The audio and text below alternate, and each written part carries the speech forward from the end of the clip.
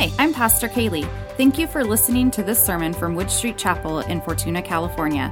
You can find out more information about our church at www.woodstreetchapel.org.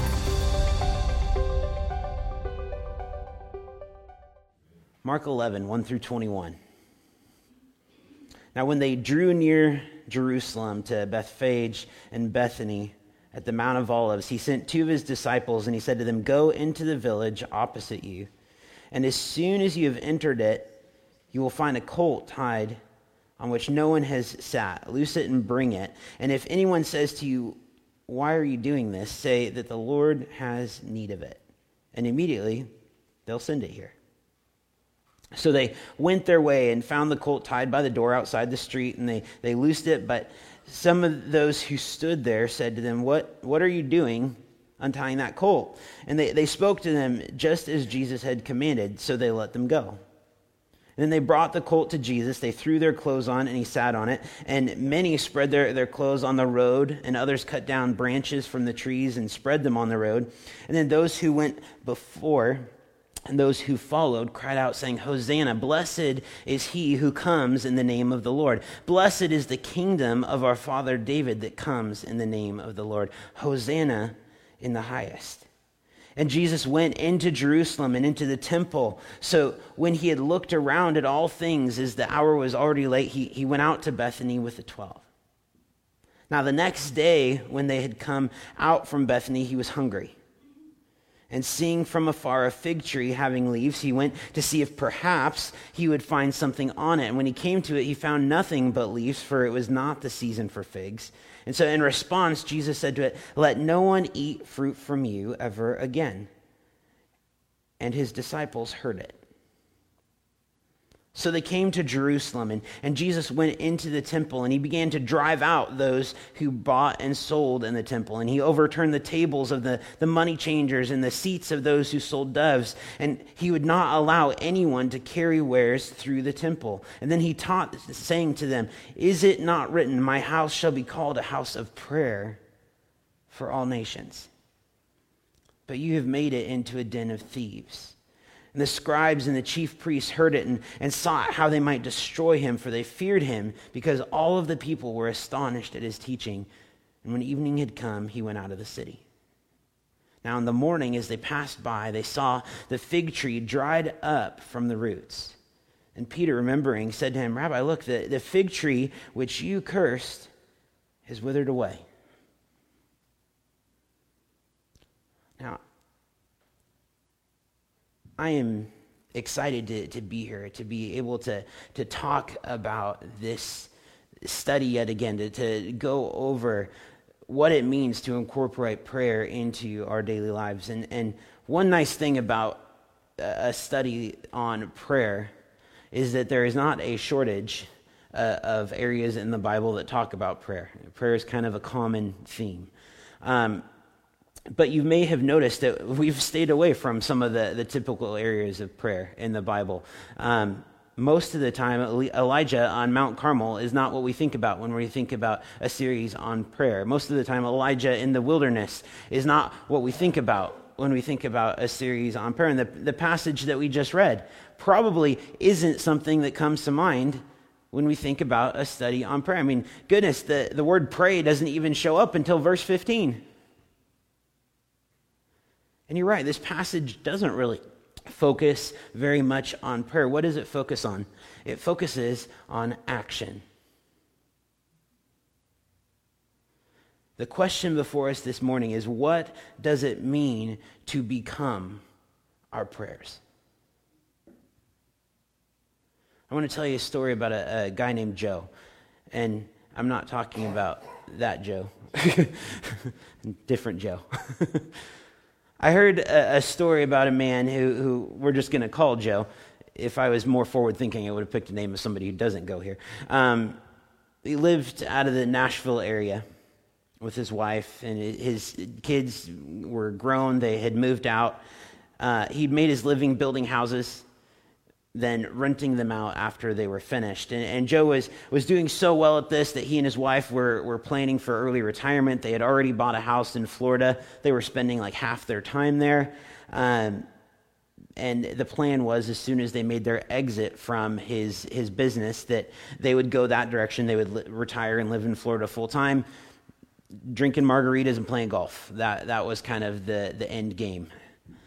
While Joe was renting homes, there was a mother with 4 children who would occasionally fall behind on her rent. And, Joe would have been well within his rights to kick her out and say, no, you can't live here anymore. He didn't. He wanted to be compassionate on these kids. He knew what the situation was, and it was just something that he was willing to be compassionate about. Joe always knew about Jesus. He was one of those people who, maybe went to church every once in a while. He knew about the things of God, but he didn't really subscribe to all of that. If you looked at his life, it probably would have looked very similar to anybody else that didn't go to church, that didn't have a relationship with Jesus. There wasn't any real specific evidence of God living in him. And yet one day Joe received word that due to circumstances outside of his knowledge, the mother of these 4 children had recently been incarcerated. And that these 4 children had actually just been taken into the foster system, and that they had been split up. And Joe approached a person that he knew from church that actually was involved in the church that he occasionally attended. And he asked, is there anything that can be done here? How can God move in this situation? What is supposed to be done? What are we, as people who profess to be Christians, what are we supposed to do?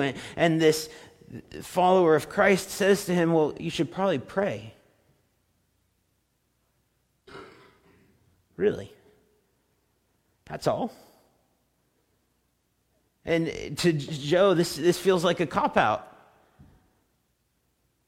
Like, there's got to be more that can be done here. You can't tell me that this is the only thing that we're supposed to do. We're supposed to just sit here and pray? And so Joe goes on his way, and he begins to pray, and something really interesting starts to happen for Joe. As he begins to pray, all of a sudden he has this very clear inclination that his wife and him are supposed to be a little bit more involved in this situation than just pray.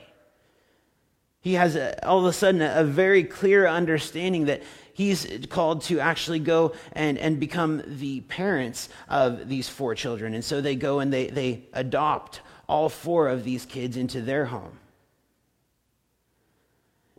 And what was originally supposed to be margaritas and golf courses has now become the chaotic raising of 4 children that they were never expecting to raise. And yet, out of that comes the most beautiful story of love. Out of this prayer, Joe is now used to become the answer to the prayer. This story is an excellent example of how God answers prayer. So often the expectation, or dare I say hope, when we pray is that we pray for a situation, and the hope is that God just supernaturally reaches down out of heaven and tweaks it. And it's okay, it's good now. God, we pray for this particular need that exists here. And the hope is that God just kind of nudges it a little bit, or that there's this person that's brought from across the world and dropped into the situation that just magically fixes it. I mean, that would be amazing. And God does that sometimes. But can I just say, in my experience, the other 95% of the time, what happens is God moves on the heart of the people that are praying, and he says, hey, guess what? You get to be a part of this. What happens is the Holy Spirit moves in my life and it says, hey, Matt, that thing that you are praying for, this is an excellent way for you to partner with me in seeing that come about in this person's life. Well, that's not what I meant, right? You pray and you're like, God, that's not what I was talking about. I have the golf course and the margarita. Like, I have a plan, a schedule. I have things that I was going to do. And God said, yeah, but this is going to be so much better.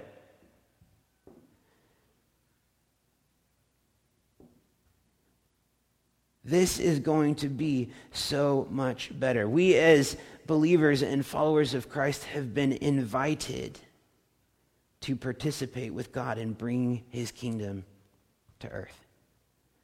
That's what's happening in Joe's life right here. That's what we see is God's kingdom coming to earth. And it's extremely clear for those 4 children that he has adopted.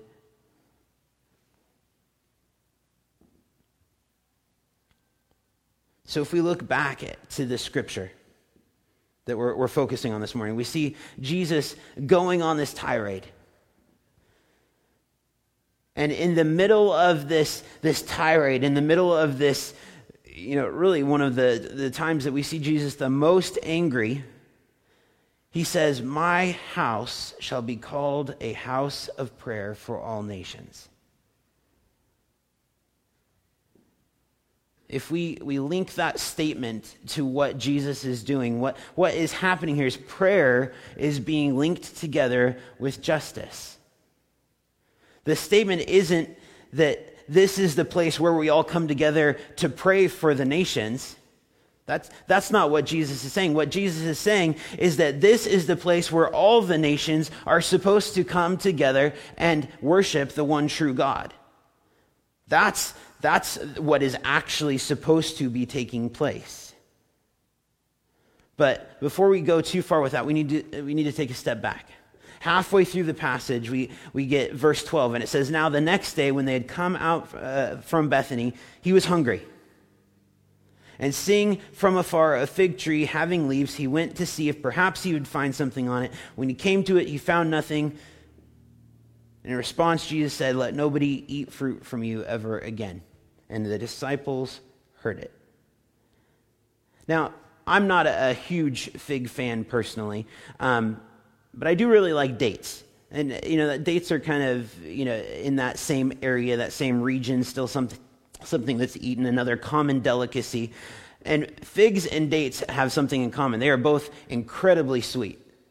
And that's coming from me today, someone who has been exposed to, all of the sugar in everything that we eat in every meal. You can probably bet that if we look at first century peasants who are coming across figs and dates, that, a fig tree was kind of like coming across Candyland. Like, they didn't know high fructose corn syrup. And so you can imagine that when you find a fig tree out in the wild that has fruit on it, or that has leaves and looks healthy, you get a little excited. Candy. And yet, when Jesus goes to pull the fig off of the tree, there isn't any. And you could understand how that would make somebody a little disappointed. But then we hear Jesus curse the tree that it will never bear fruit again. And all of a sudden you start looking at this and you say, that seems like a little bit of an overreaction. What was the purpose there? What are we doing? And then we have this phrase at the very end. The phrase at the very end that says, "And his disciples heard him say it." Now that's a clue. That's a clue that Jesus is up to something that's probably a little bit more involved than just being bummed out about a fig tree not giving him fruit. And so what we see here is that this fig tree probably has some involvement, something to do with what's going to happen in the temple. And it's going to maybe take him a while to understand it. So let's hang on to that. And we need to flash back to the previous day for just a minute. Jesus is riding the colt into the city. We often call this the triumphal entry. It was triumphal for the people that were there, for the people that were welcoming Jesus in, because they had a specific expectation that Jesus was bound to meet, in their opinion. They thought they knew what Jesus was coming to do. When Jesus is riding into the city of Jerusalem, he stops for a moment. And we see this in Luke 19. As he approached Jerusalem and he saw the city, he wept over it. I don't know about you, but I don't typically associate weeping with a triumphal entry. After the hosannas and before he goes into the temple, we see a prayer that Jesus prays in Matthew 23. It says, "O Jerusalem, Jerusalem, the one who kills the prophets and stones those who are sent to her. How often I've wanted to gather your children together as a hen gathers her chicks under her wings, but you were not willing." Jesus stops in the midst of this parade, literal parade of the city welcoming him in, albeit for the wrong reasons. He stops in the middle of it and he weeps over the city that is welcoming him.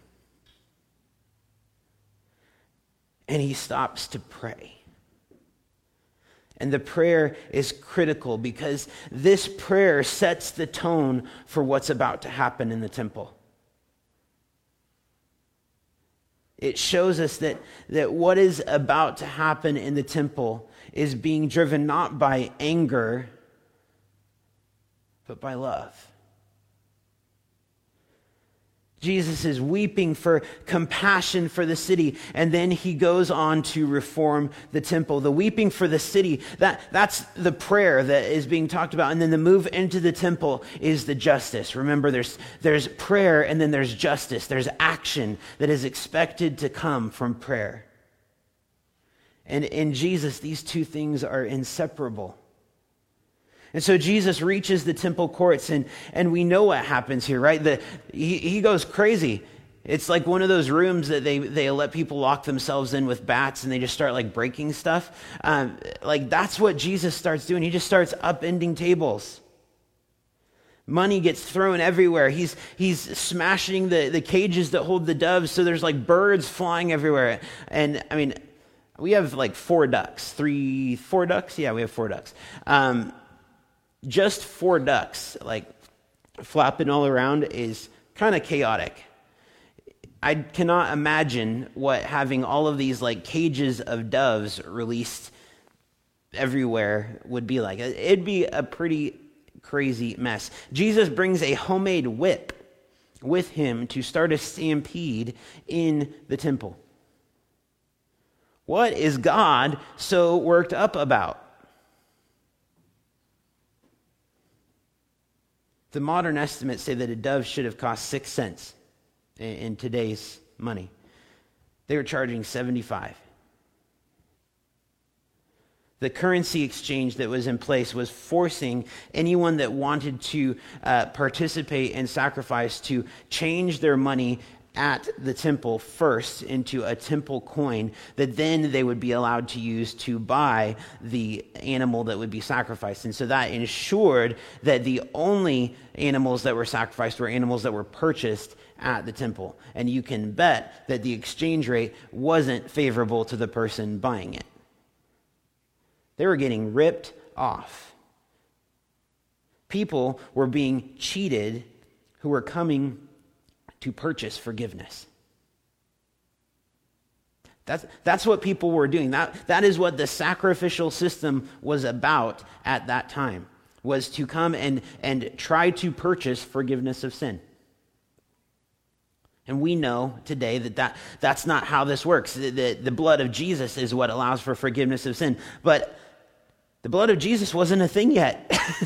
The blood of Jesus hadn't happened yet. And so this was the best they had, and they were getting cheated while it was happening. And you know what made it worse? Is that all of this transaction was happening in a specific place. It was happening in a place called the Court of the Gentiles. The Court of the Gentiles was the only place that people that weren't a part of the chosen nation were able to go to. It was the nosebleed section. And the nosebleed section had just been turned into a shopping mall.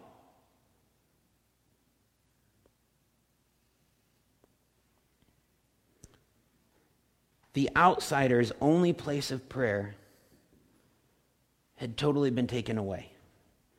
And so Jesus borrows words from two different prophets as he shows up, and he is tearing into the people that are overseeing this process. Is it not written that my house will be called a house of prayer for the nations, but you have made it into a den of robbers? The first half of that statement comes from Isaiah.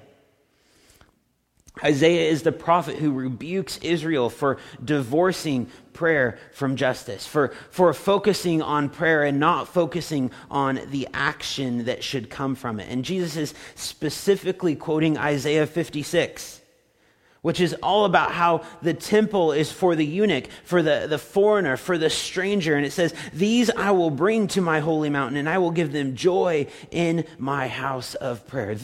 The house of prayer is for these people. And you have turned it into a shopping mall.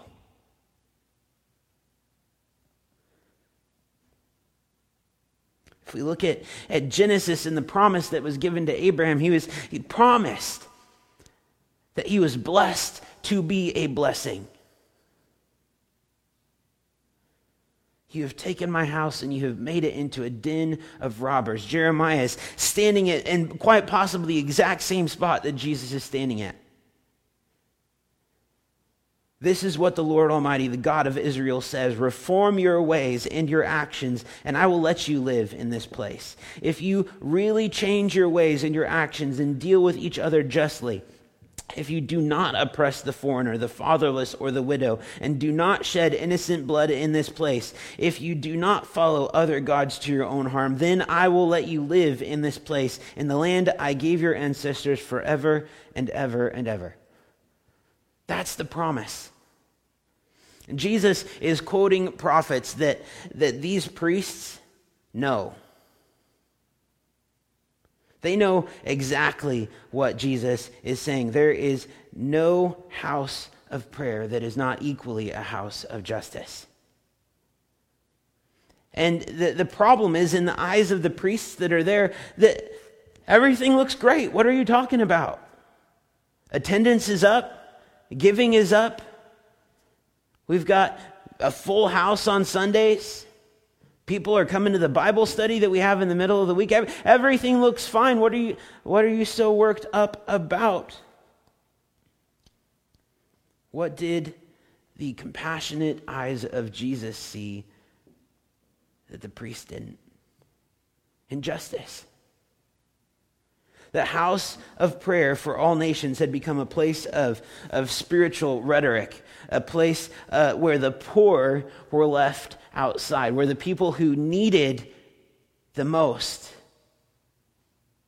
were the most easily forgotten. And so what we see here is that Jesus doesn't just stop at weeping for the city when he comes into town. He weeps, he prays for the city, and then he moves into the city to put right what has been corrupted. The account that we see in Matthew for this interaction tells us exactly what takes place. After Jesus calls out the priests, after he comes in and upends the tables and he moves all of the animals out of the court, the very next verse says that the blind and the lame came to him in the temple, and he healed them. Jesus doesn't just make a mess of the temple market. He makes a mess of the temple structure. Historically, people who were blind, people that were lame, people that were deaf, they weren't allowed into the temple because the thought was that they had done something that brought this on them and that they could not bring that through the front door of God's house. And what does God do? God upends the tables. He brings the person who has the need into his house and says, here, you can meet me, and here I will meet your need. And in the temple is where they have healing. They're invited into the presence of God where they were not told that they belonged, and he heals them.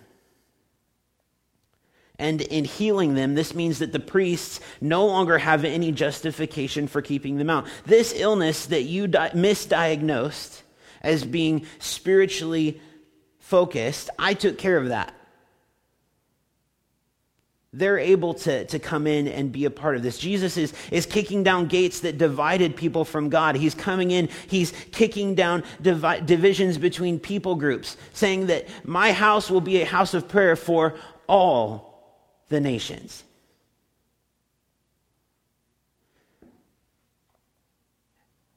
And just to further send this point home, do you know where Jesus was staying the week that he was doing all of this? Mark tells us he was staying at the house of Simon the leper. It wasn't just some random person's house. He was sleeping in the house of a leper. He was eating his meals at the house of a leper. He was having his morning tea at the house of a leper.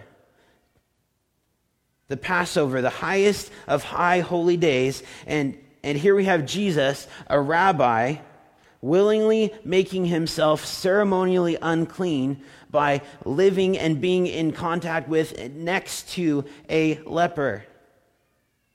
Jesus, the insider, is going to and living with the outsider.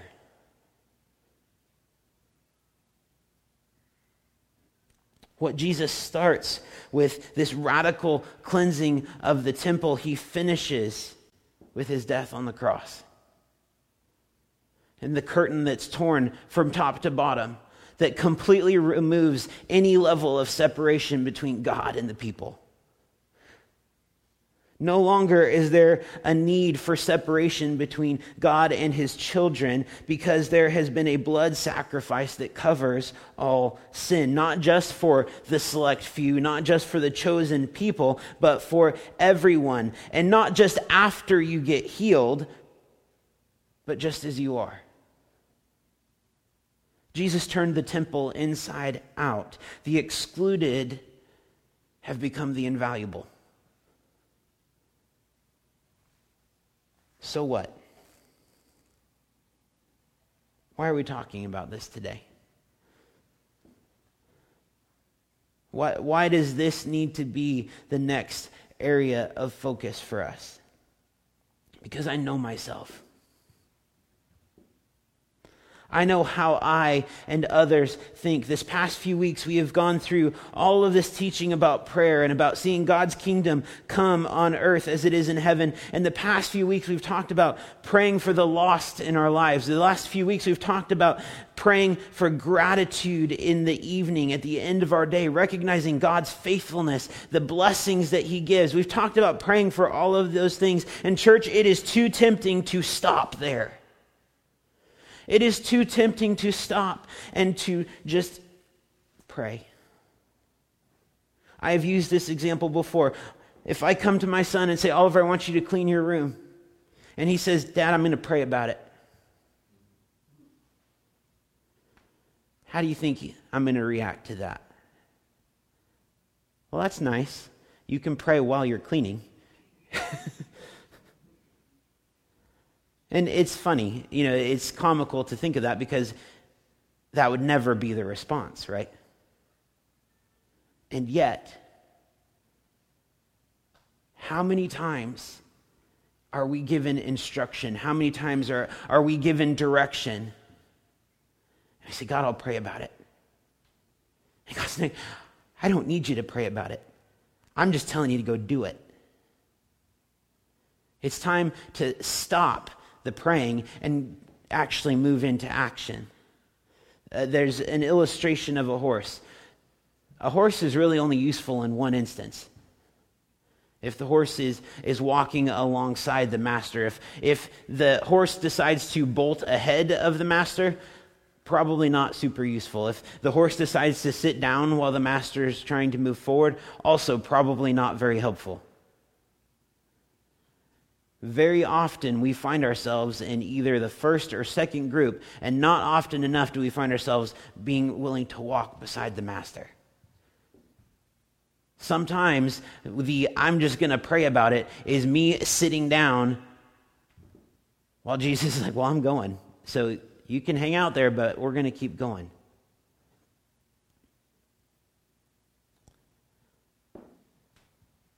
I know myself. I know that it is too easy for me to stop at prayer. But there is an expectation of justice. There is an expectation of action that comes from that. The prayers that we bring before God, we should expect there to be movement. We should expect there to be change. Do you remember Joe, who we talked about? We need to be careful what we pray for.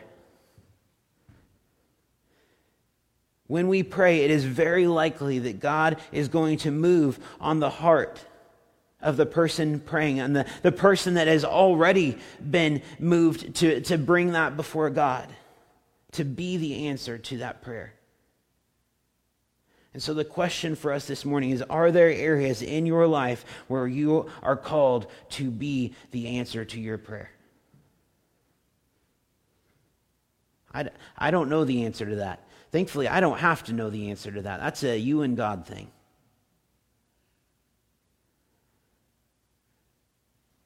But that would be my challenge for you this morning, is to look at your prayer life. Look at the daily rhythm that we have committed to as a church.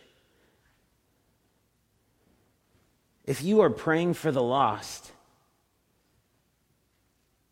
don't you think that maybe God could use you as an answer to the prayer for that lost person?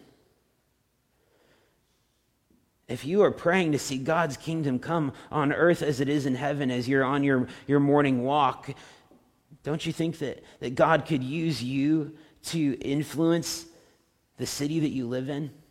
That God could use you to bring his light into the neighborhood that you live in, into the workplace that you're in?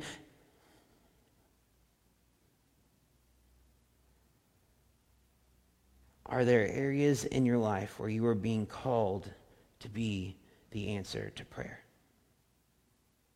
Heavenly Father,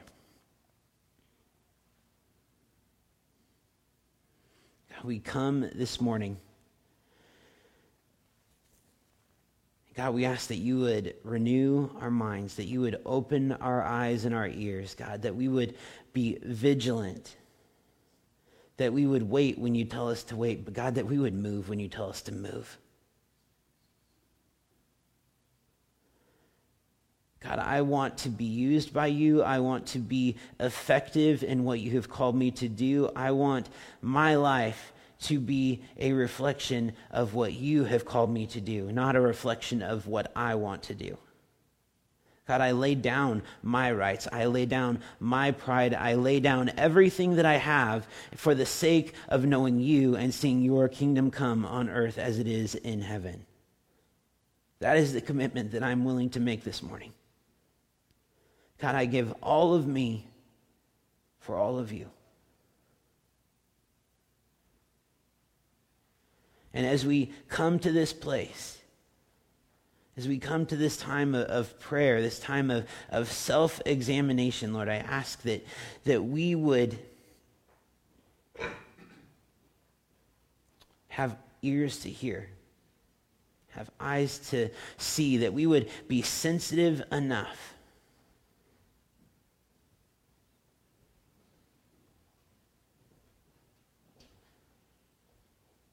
to understand those areas that you are calling us to partner with you, to be a part of the solution, a part of the justice that needs to come out of our prayers.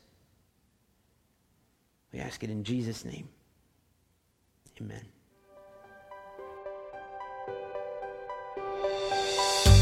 Thank you for joining us today. If you'd like more information about Wood Street Chapel, check out our website, woodstreetchapel.org, or email us, info@woodstreetchapel.org. Connect with us on Facebook to stay in the loop.